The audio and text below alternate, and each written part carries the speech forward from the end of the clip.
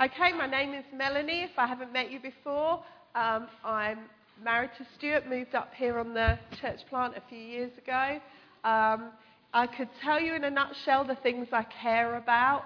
So I care about people meeting Jesus and meeting the real Jesus and having an authentic encounter with him that totally wrecks their lives so that you can see that they know Jesus. I love in the book of Acts there's comments where the people knew the disciples had been with Jesus. There was like this little kind of rumour going around, they're the ones who've been with Jesus. And I just feel so passionately about us being a people who people would say of us, they're the ones who've been with Jesus. And I feel strongly about how people come to know Jesus, what their first year looks like. I feel strongly about people being able to access all the good stuff that Jesus has on offer. So being able to hear from him, read their Bibles. I literally want to cry when I hear people say the Bible's boring, because I think you're reading the wrong book. I just want to cry when people say, oh, Christianity didn't really work for me, because I think, well, you didn't really meet the real Jesus and you're not really reading the proper book. And I feel really strongly about those things. And so when I speak today out of this passage, I'm hoping that some of that passion will come through. I'm going to say some stuff I'm pretty sure that you may find a little bit uncomfortable or a little bit offensive, or may even cause you to question some things in yourself. If you want to chat to me afterwards, that's absolutely fine. I think I'll probably say some stuff about what it looks like when people come to know Christ. That you might feel a touch uncomfortable with. I feel like sometimes we've made the gospel and encountering Jesus too small. Because it's a free gift, we've turned it into a rubbish gift sometimes. So you know when you get something for free, you always think, well, it's probably going to be a bit rubbish. So if you get a free toy in the cereal box, it's going to break pretty quickly. If someone offers you something free when you're out and about, you think, well, it's probably a bit cheap, a bit rubbish. I sometimes feel like in explaining Jesus to be a free gift, in explaining the gospel to be free, we've accidentally communicated that it's easy, that it's not worth much, that it's, well, whatever, it's a free gift. Try it out if you want to. If it doesn't work, chuck it away. I kind of feel like sometimes we've communicated that in our desire to be seeker-friendly, to be welcoming, we've sometimes made the gospel dumber than it is. And so what I want to do this morning is encourage us to go after the things that Jesus wants us to go after. So when I read the Great Commission, I feel like those are the things that Jesus has said, I want you to go after these things. So I'm going to read from Matthew 28. I'm going to read the whole chapter because I think sometimes you can read little chunks of the gospel and decide what's going on before you've put it back into the chapter, back into the book and back into the whole Bible. And I feel like the Great Commission is a little bit like that. Everyone goes, oh yeah, the Great Commission. Therefore go and make disciples of all nations. And it's turned into a little bit of a twee song that we can just all, just get out whenever we like, instead of being something that is immensely powerful. And for the hearers, thoroughly life-changing. You have to remember the last time they saw Jesus Christ, he was on a cross dying. And all hope was lost. And then he's standing there. You have to remember that when you read the Great Commission. You have to remember the last time they saw him, he was covered in blood, beaten to death, and looked like it was the end of everything they'd hoped and wished for. Looked like basically their hero, their crusade was all over. And then he's standing there. And then he's saying, do this. Man, I would be listening to that like nothing else. I would be thinking, last time I saw you, you were bruised, battered, on a cross, like bad. Now you're standing here in all power and all authority commissioning me. I would be listening so differently to that. So I'm going to read Matthew 28. If you've got your Bible with you, great. If you lost it on the way here, I printed it out for you. Matthew 28. Now after the Sabbath, towards the dawn of the first day of the week, Mary Magdalene and the other Mary, sorry, that always makes me chuckle, the other one, the other Mary, and behold, there was a great earthquake, for an angel of the Lord descended from heaven and came and rolled back the stone and sat on it. I just love that, sat on it. Just rolled it back and was like, I'm just going to take a perch here. His appearance was like lightning and his clothing white as snow. And for fear of him, the guards trembled and became like dead men. But the angel said to the woman, do not be afraid, for I know that you seek Jesus who was crucified. He is not here, for he has risen. And he said, come and see the place where he lay. Then go quickly and tell the disciples that he has risen from the dead. And behold, he is going before you to Galilee. There you will see him. See, I have told you. So they departed quickly from the tomb with fear and great joy. And they ran to tell his disciples. And behold, Jesus met them and said, greetings. And then they came up and took hold of his feet and worshipped him. And Jesus said to them, do not be afraid. Go and tell my brothers to go to Galilee, and there they will see me. While they were going, behold, some of the guards went into the city and told the chief priests all that had taken place. And when they had assembled with the elders and taken counsel, they gave a sufficient sum of money to the soldiers and said, tell people his disciples came by night and stole him away while we were sleeping. And if this comes to the governor's ear, we will satisfy him and keep you out of trouble. So they took the money and did what they were directed. And this story has been spread among the Jews to this day. This story still gets told this day. And now the 11 disciples went to Galilee, to the mountain which Jesus had directed them. And when they saw him, they worshipped him, but some doubted. And Jesus came to them and said, all authority in heaven and on earth has been given to me. Go therefore and make disciples of all nations, baptizing them in the name of the Father, the Son, and the Holy Spirit, teaching them to observe all that I've commanded you. And behold, I am with you always till the end of the age. I want to look at three things out of this brilliant bit of scripture. I want to look at what it means to go. I want to look at what are disciples like. So when Jesus says make disciples, I want to look at what they're like. And then I want to look at what it means that, by the way, Jesus is coming too. Almost a PS at the end of the passage. PS, I'll come with you. So I'm asking you to do all this and I'll come too. And then I want to look at what we do as a response out of this. So when I read my Bible, I'm always asking myself questions. So I read my Bible a little bit like a journalist. Like I'll be looking through it and going, what about this? What about that? What's going on there? Who's that? Why are they saying that? Who's standing there? Who's listening? So I love it. I love little bits that you pick out when you read the Bible. So the guards saw the angel and were terrified, and they stood as if dead men. The women had a little chat. I love that. I think the women were like, oh, great, angels. They were afraid, but they were talking to them. The guards stood as if dead. They couldn't even speak. The women were like, okay. The women were then trusted with this amazing bit of news. Go and tell the disciples that he has risen. Little bits I just read in and go, I love that. I love that the angel rolled back the stone and then sat on it. Like, just thought, well, I'm just going to take a seat here. I don't need to stand. I'm just showing you that Jesus has risen, that he's no longer here. You feel this almost little bit relaxed nature about the angel. He's like, yep, he said he wouldn't be here. Surprise, he's not here. This kind of quite chilled, and yet they're terrified. I just love little bits and pieces that I go, well, who else was there? Why were they there? What's going on? So I would be asking straight away, who is telling me to go? So if I was to say, Betty, go now to, let me think of somewhere, Perth, go. I don't think Betty's going to run home and pack her bags right now. Why? I mean, I'd like to go to Perth, but why? Because she would look at me and think, who are you to tell me to go and pack my bags? Who are you to tell me where I'm going to live, where my family are going to live, and what I'm going to do? And she would be right. But the disciples were looking at Jesus. And the last time they saw Jesus, he was on a cross, bleeding, dying. He'd given up his last breath. He'd shouted out to heaven.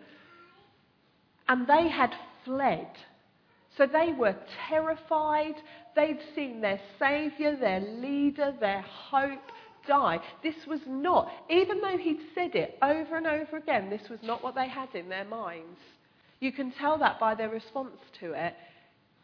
By Peter denying he even knows him. These are a frightened bunch of men and women who fled as their saviour gave up his last breath.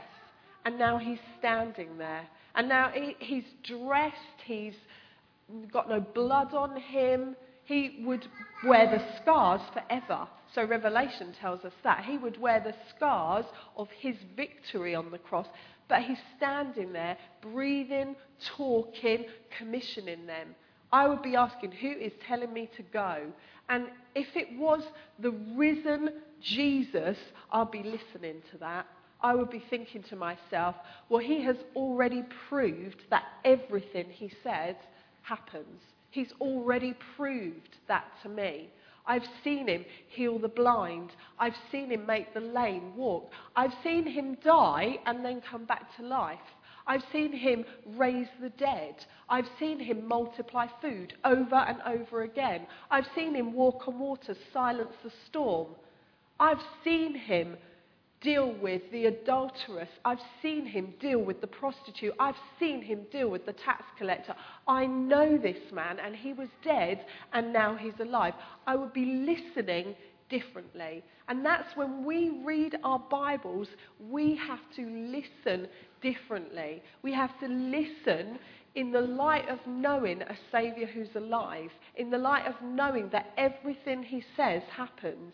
So everything he has said, if it has not already happened, will happen. We have to listen differently when he says go. I'd next be asking, go where? And I love that he says go to the nations. Because basically in one word, he's saying go everywhere to everyone. Do not discriminate. Do not miss out places. Do not think it's too dark, too dirty, too far. Do not think they have an accent you wouldn't like your kids growing up with. Do not think that you may have neighbours who are not as well presented as you. Do not think that the schools might not be good enough. Do not think these things. Go to the nations, which in one word means go everywhere. Go everywhere and tell everyone, which is an amazing commission to be given, and it's still our commission today. Go everywhere, tell everyone, which means when I'm walking down the street, when I'm in my workplace, when I'm at home, when I've got friends around, when I'm on the phone, when I'm conversing with strangers, they're the nations. It's everybody. And we know if you read to the end of the book that what is seen in heaven is every tribe, every tongue, every nation, every language, that there's no discrimination in heaven, that there is every type of person, every colour of person, every language, that it all exists, every social class. And in that context, none of it matters. So no one stands there with their fancy cars or fancy houses or dirty clothes or bad schools or whatever. No one stands there with any of that. Everyone's dressed in a white robe praising the only thing that matters. And that's what he's saying. He's saying, go to the nations and get me what I want in heaven. Get me the people. Get me the things that I most desire, that I came here for, that I died for. I would then be asking, when do I go? So do I go when I've been on a training course that they run in church, a 6-week course to get me ready to tell my story? Do I go when I've been a Christian long enough that I've got something to share? Do I go when I've read my entire Bible? So when I've read it from start to finish, do I go then? Do I go when I've done leadership training? Do I go when I've finished my career? Do I go when I've had my babies? Because then I'll have a nice group of friends that I can spend time with. When do I go? He later says at the start of the book of Acts, when you are full of the Holy Spirit, go. And that's it. And I think some of the most amazing people I've seen witness about what Jesus is like have been saved 5 minutes ago. Because they have a current story where they've just met Jesus. And if we're not careful, we start to communicate to people, hold on a minute, wait till you know a bit more, have heard a bit more and seen a bit more. But sometimes when we know a bit more, we've heard a bit more, we've seen a bit more, we manage to dumb it down a bit more. And we manage to convince ourselves that actually it's not quite the right timing for my friend to hear the gospel or come to church. And we manage to talk ourselves out of way more. So I am very keen on new Christians sharing their stories for many reasons. But I think actually they haven't spent enough time around us being told that they should wait. They hear go. I remember when I first got saved, I remember reading stuff like this and being annoyed at how apathetic everyone was around me. I remember thinking, the Bible says go, why aren't you going? I remember being really annoyed at Sunday mornings.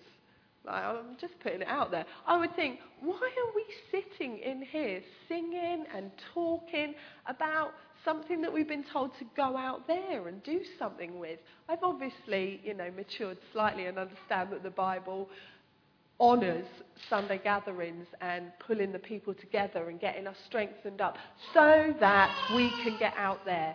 Not so that I can go to work, I can get on with this, so that I can be out there, an effective witness, and do the Great Commission stuff. So go, it's Jesus talking here, and it's the risen one. Where? Everywhere. Anywhere you are. So it says how beautiful on the mountain are the feet of those who bring good news. So wherever your feet are, go there. Go there and preach good news. Be beautiful. How beautiful are the feet of those who bring good news. It is one of the most beautiful things to tell someone about Jesus and have them accept him as their saviour. There is honestly nothing like it. If you have never had that privilege or that pleasure of introducing someone else to Jesus, I thoroughly recommend it. It does your faith good like nothing else, seeing someone else encounter the man that you have given your whole life over to. It's mind-blowing. Once you're full of the Holy Spirit, I almost feel a little warning for us of not to be arrogant and go out in our own strength, not to leave our homes thinking that we've got it covered because we're so clever. Actually being full of the Holy Spirit before we leave the house, thinking to yourself, it's as critical to me as going out with my clothes on, and I would never not get dressed in the morning. It's as critical to the lost, it's as critical to me as getting dressed in the morning. So make disciples. What are disciples like? When you read that, when you say, therefore go and make disciples, what are they like? So this is the bit where you're going to talk to me, because I'm already bored of my voice. So you're going to tell me what disciples like. Will you bear in mind that when you say what a disciple's like and you know Jesus, you're talking about yourself. So if you say daily disciples move in the miraculous, you are talking about you. All right? So it's going to appear up on the screen as if by magic. What you shout at. So you tell me what a disciple's like. So when Jesus says, therefore, go and make disciples, what's he talking about? People who follow Jesus. I would like someone to use a really big word that is really hard to spell, all right? I'll lob some out there if you're struggling. It's coming, don't worry. People who follow Jesus. What else? What do disciples look like? How do you know a disciple if you meet one? They act the way that Jesus would act. So they act like Jesus. They imitate Jesus.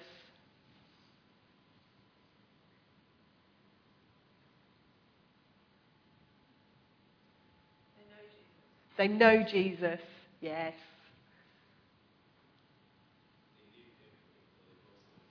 They leave everything for the gospel. They leave everything for the gospel, yes.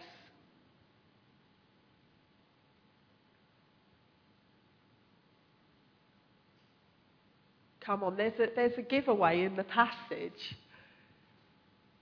They're baptized. They're baptized. Ding, ding, ding, ding, ding.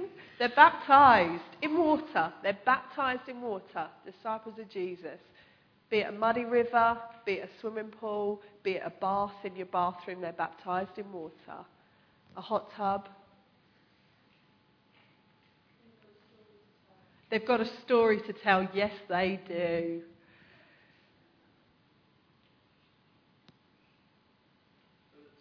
They're full of the Holy Spirit. Ding, ding, ding.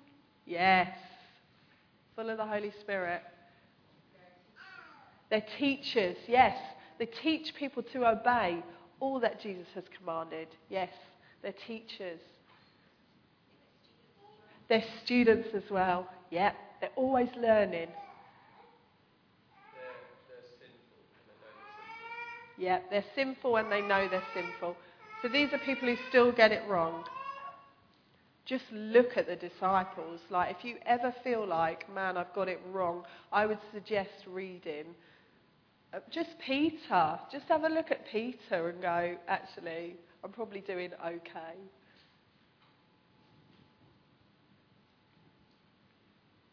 They're normal, aren't they? They've got normal jobs. Yep. Normal upbringing. They're ordinary. Yep.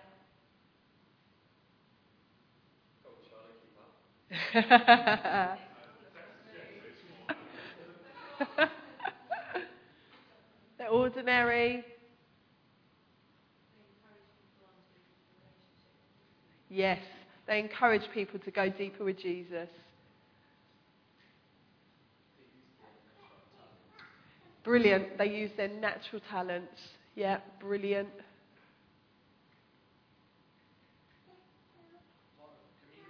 They're part of the community. Yes, they are. Yeah. Pardon? Part of the church. Yeah.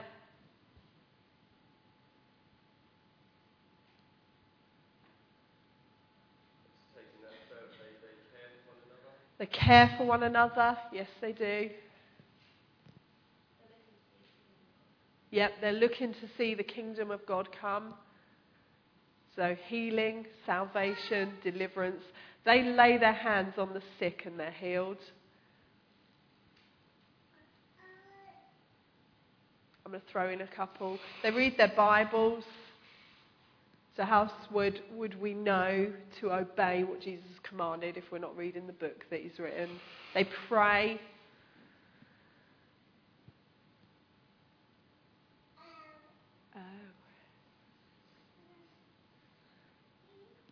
They cast out demons.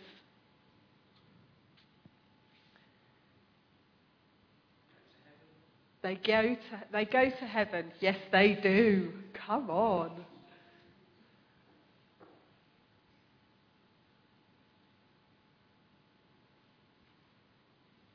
Lovely. Is that enough? Pardon? They fail. Yes, they do. How liberating is that?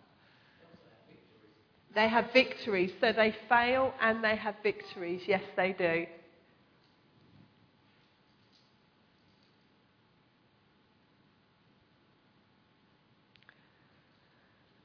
Anything else? I think I would just throw in they are sometimes confused by what Jesus says to them or said to them.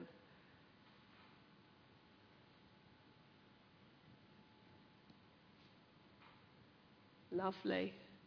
I was going to ask it to be left up there, but when it's lovely, thank you.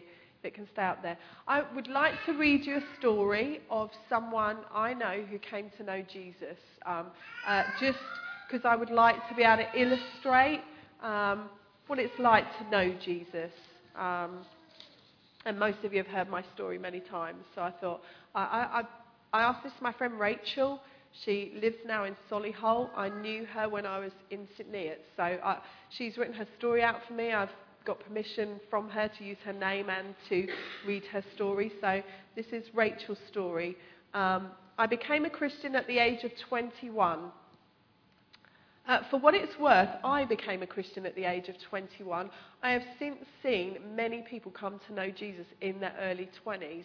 Often your own story gets replicated in the lives of others. So if you have a story where you grew up knowing God and that had a powerful impact on your life, often you will see kids or your own kids, or you'll see your story replicated. If you have a story where you got saved in your teens, often there's a grace on you to see your story replicated. My mum and stepdad were saved in their 40s. They've seen their story replicated. So often there's a grace on you for your own story. So I'm just putting that out there. So Rachel, I became a Christian at the age of 21 after being incredibly nosy. I was a student veterinary nurse working with a Christian vet called Becky. She was fun, trendy and genuinely lovely, and I was curious that she was a Christian and went to church, and I asked if I could come along to her cell group to see if the rumours of her having no TV were true. They weren't. I also got to know another couple in their church called Stuart and Melanie after their cats were treated at our vet practice. Becky and I had to meet them at the church office to give them some news. And I remember being struck by how lovely and graceful, obviously, they were, and how shocked I was that two young people were working for a church and were so passionate about church. After meeting Christians at Cell and through work, I was instantly aware that there was something different about them. They were warm, friendly, welcoming and lots of fun, and I enjoyed their company so much that I started attending their church, Open Door. I wanted to see if the sermons what the sermons were like for myself that were discussed in cell group.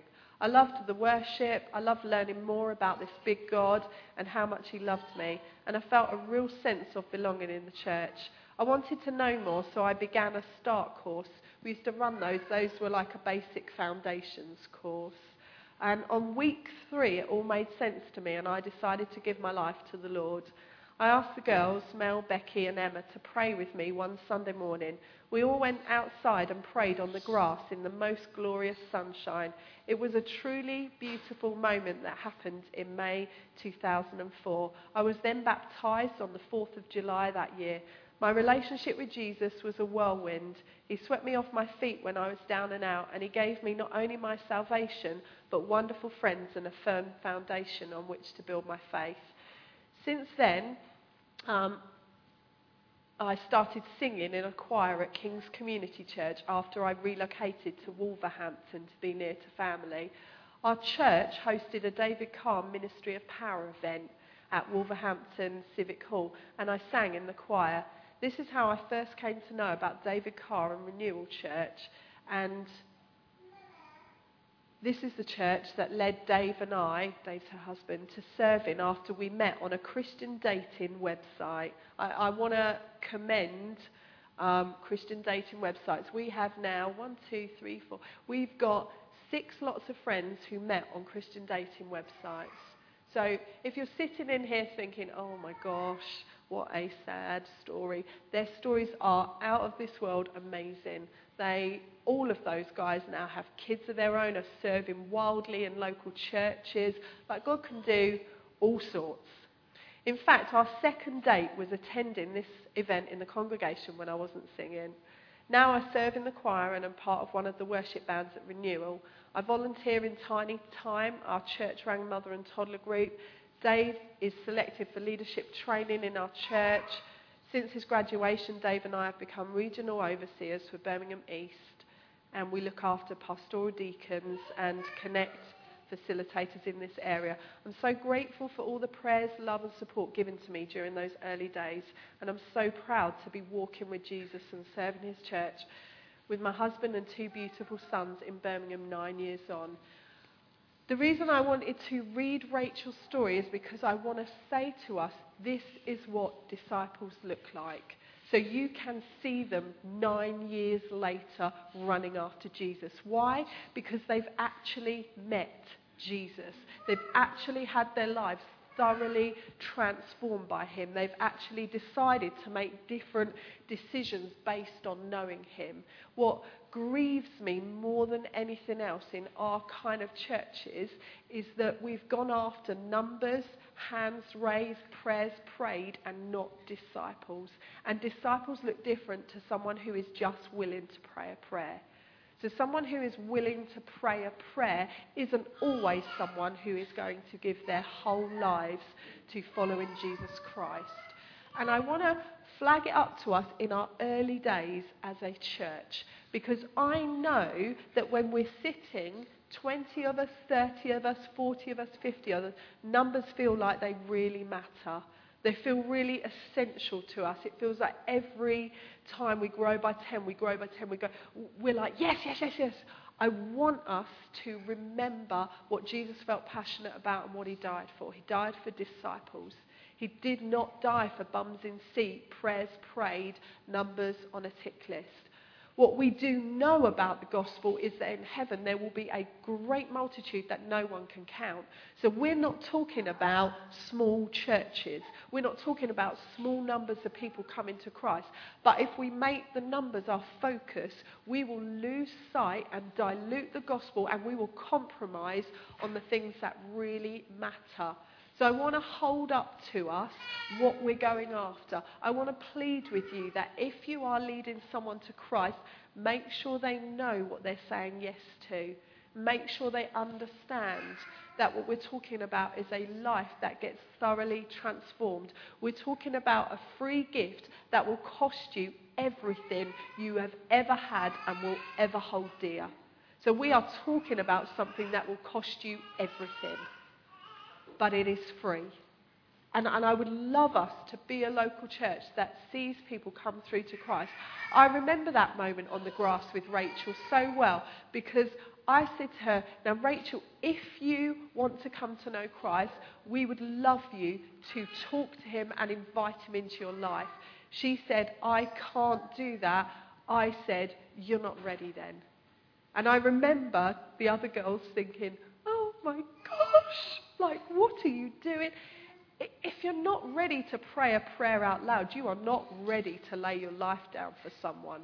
If you're not ready to invite Jesus into your life yourself, you're not ready to stand up for him in the workplace, to go home and tell people you've become a Christian. And I sometimes feel like we rush that point because we've decided that the most important thing is that I can say someone became a Christian, rather than I can say I'm making disciples. So I'm holding it up and pleading with us. Let's be a local church that go after disciples. Let's be a local church that care about the things that Jesus cares about. Let's be a local church that arm people with Bibles and say, read this, get to know him. Let's be a local church that care more about the following day, the day after that, and the day after that, rather than the point where someone prays. If I'm honest, I really encourage people to pray their own prayer out loud, partly because they are beginning a relationship with someone. And if they cannot talk to that person, we're in trouble. I want to make prayer a really easy thing that they've done right from the beginning. I also pray for them to be filled with the Holy Spirit then and there. So I think, well, why not? Like, they're open to Jesus. They want to know him more. Why don't we send them out with their clothes on rather than naked? Why don't we send them out in power rather than off you go and let's see how you get on with Satan? Like, why don't we give them a fighting chance? It's what you do when a baby's born. A physical baby, you think to yourself, they're cold.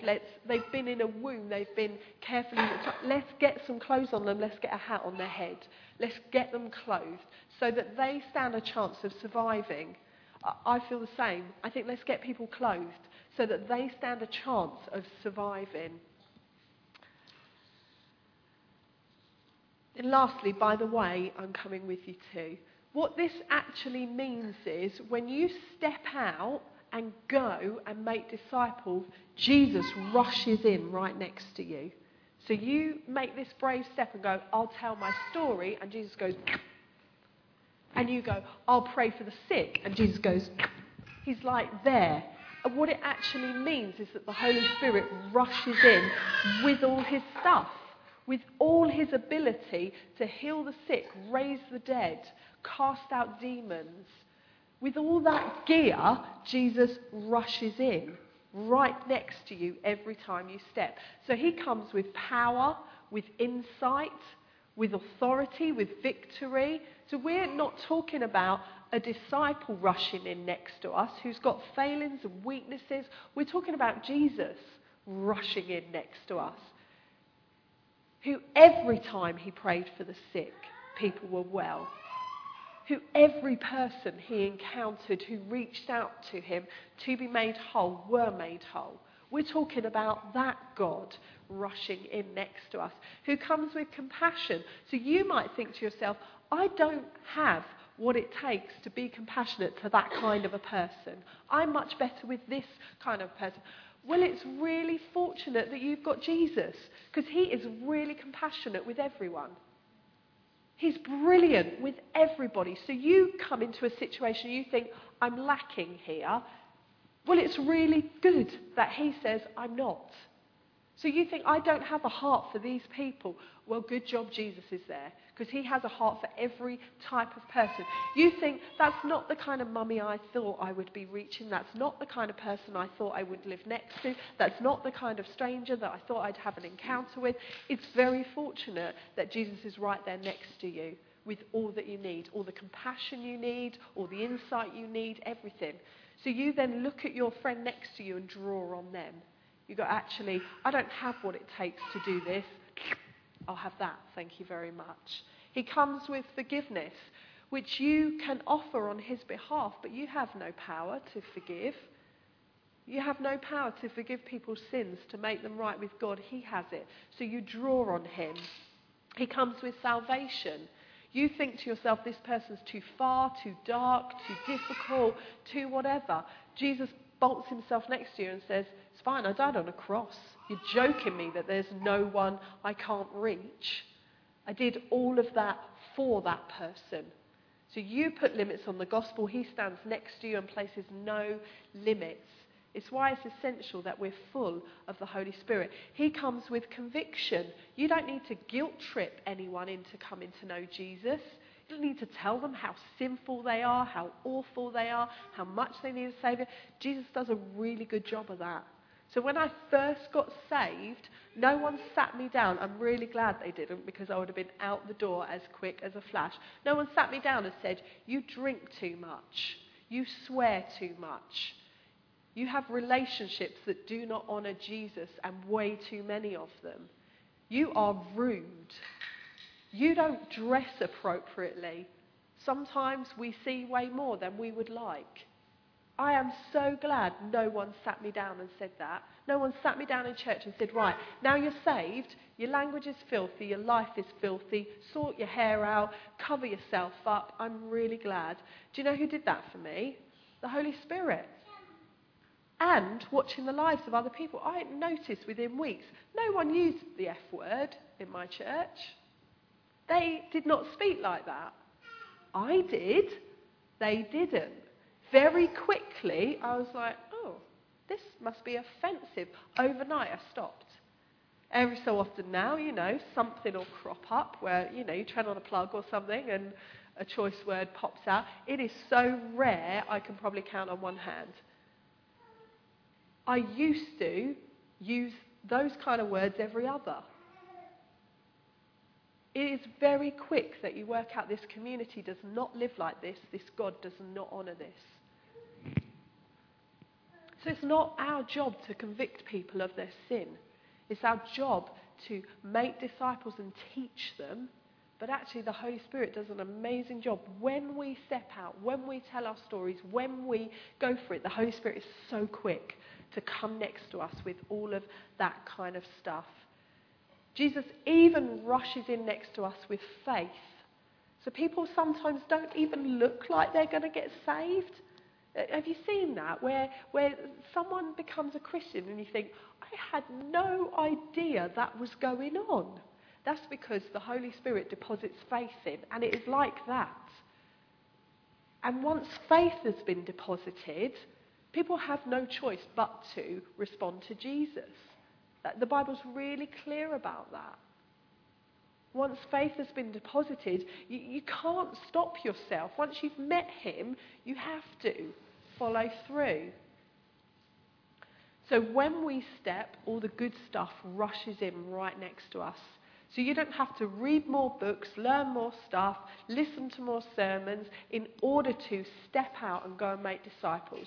What you do have to do is trust that all the good stuff is rushing in next to you. What you do have to do is care about what Jesus cares about, which is disciples. Not decisions made, disciples made. Not numbers racked up on a sheet, but actual people that you can see honouring, serving Jesus years down the line. When I reflected on Rachel's story, I remembered that was a small group that we were a part of, where we saw 3 of our friends come to know Christ. It is by far the greatest small group I've ever been in. Sorry about my existing small group. In that small group, we saw 3 of our friends come to know Jesus. We multiplied that small group because of salvation. It was just excellent. All 3 people, I can tell you where they are now and what they're doing in order to honour God. They're disciples. They're not people that you go, oh, remember that person? Don't know where they are, don't know what they're doing, don't know if they even made it past a week. But remember that prayer he prayed? It was brilliant.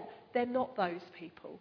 They're the people who you know made a commitment to Jesus, and you can see them. And you can go look at their lives. So what do you do now? I'm going to make some suggestions. And you might look at me and think, I'm doing all of those things brilliant. Just please keep going. Some of these things you might want to jot down because you might think, actually, I'm not doing that, or I'm not doing that, or I'm not doing any of them. It's fine. It doesn't matter whatever place you're in. What I would suggest is don't stay there. So if you're smug and you're doing it all, do some more. If you're struggling and think, I don't really know where I'm at with it, just pick one and have a go. So I would say stand still and learn to be filled with the Holy Spirit. I would make a deal with God that you don't intend to leave your house, leave church on a Sunday, leave your small group until you're filled with the Holy Spirit. I would say to your life group leader, by the way, every week my expectation is that I will have an encounter with God here. And I don't want to leave your home until that's happened. I would make your time out with Jesus, whether it's 5 minutes, 10 minutes, 20 minutes, I would make a deal and say, Jesus, I don't intend leaving here until I've actually met you. I do not want to be someone who just reads my Bible and goes through the motions. I want to be someone who actually encounters you. So if it takes me half an hour, 2 hours, I won't leave this house without my clothes on today. And then I would say get out, and get out anywhere. So don't stay full of the Holy Spirit, full of truth, full of good stuff, and keep it to yourself. Get out somewhere. So this afternoon, get out in the park. Get out in your workplaces, get out in your homes, get out somewhere and talk to people, interact with people, see what God might like to do. Just get out somewhere. I think it's the most tragic thing to have all this good news and contain it in these 4 walls, or contain it in here. And both are important. You cannot love the lost and not love Christians. Quite honestly, that is ridiculous. Because actually you're loving the lost in order that they might become Christians and then you won't like them anymore. That's ridiculous. Jesus is after disciples. So in loving the lost, your heart and desire is that they become a part of a community where they worship, love Jesus, read their Bibles. That's our heart for disciples. So get out somewhere. It doesn't matter where. Anywhere. Get out and do something. I would say watch out. So watch out for things that God is up to. People that you think, something's going on there. Something's going on there. What's happening there? So 3 times now, I've met one of my neighbours who just makes a point of cutting across 2 drives to come and say hello to me. Something's going on there. She could just wave. I know something's going on there. I'm watching out and going, something's going on here. There's a reason for this, why we just keep connecting. There's a reason. Just watch out for things. Listen up. So listen to what people are saying. Listen to what the Holy Spirit's saying. Just learn that. I'm a fine one to talk. I've said the kids can just come in, so I will cope with their noise. Just listen up to what the Holy Spirit's saying. So little bits and pieces that you think, what's that? What's going on there? Just listen and respond. Reach in to people's lives. So whoever God has placed you around, reach in some way. So serve them, love them, honour them, encourage them, be helpful, send texts, do whatever to reach out to people so that they can actually see what kind of a God we serve. And then I would say open wide. I wanted to say open your mouth. Open your mouth. We are never, ever going to see the gospel proclaimed if we don't start proclaiming it. If we don't start telling people, so people can come amongst our community and feel welcomed, loved, accepted, yada, yada, yada. They can still go to hell at the end of that. What we want is for people to see a welcoming, warm, loving community and then join the dots when they hear about Jesus. And think to yourself, that person knows Jesus and I can see it in their lives. So we're supposed to help people join the dots and say this is a community of people that are thoroughly, completely transformed by Jesus Christ. Take a look at our lives and then take a look at our gospel. So I'm going to ask us to stand now. I just want to pray for us to be those who go and make disciples. I want to encourage you to remember that Jesus is with us, which is staggering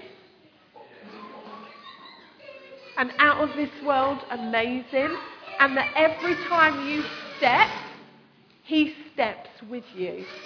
Every time you reach out your hand, he rushes straight in next to you. So I'm going to pray for us.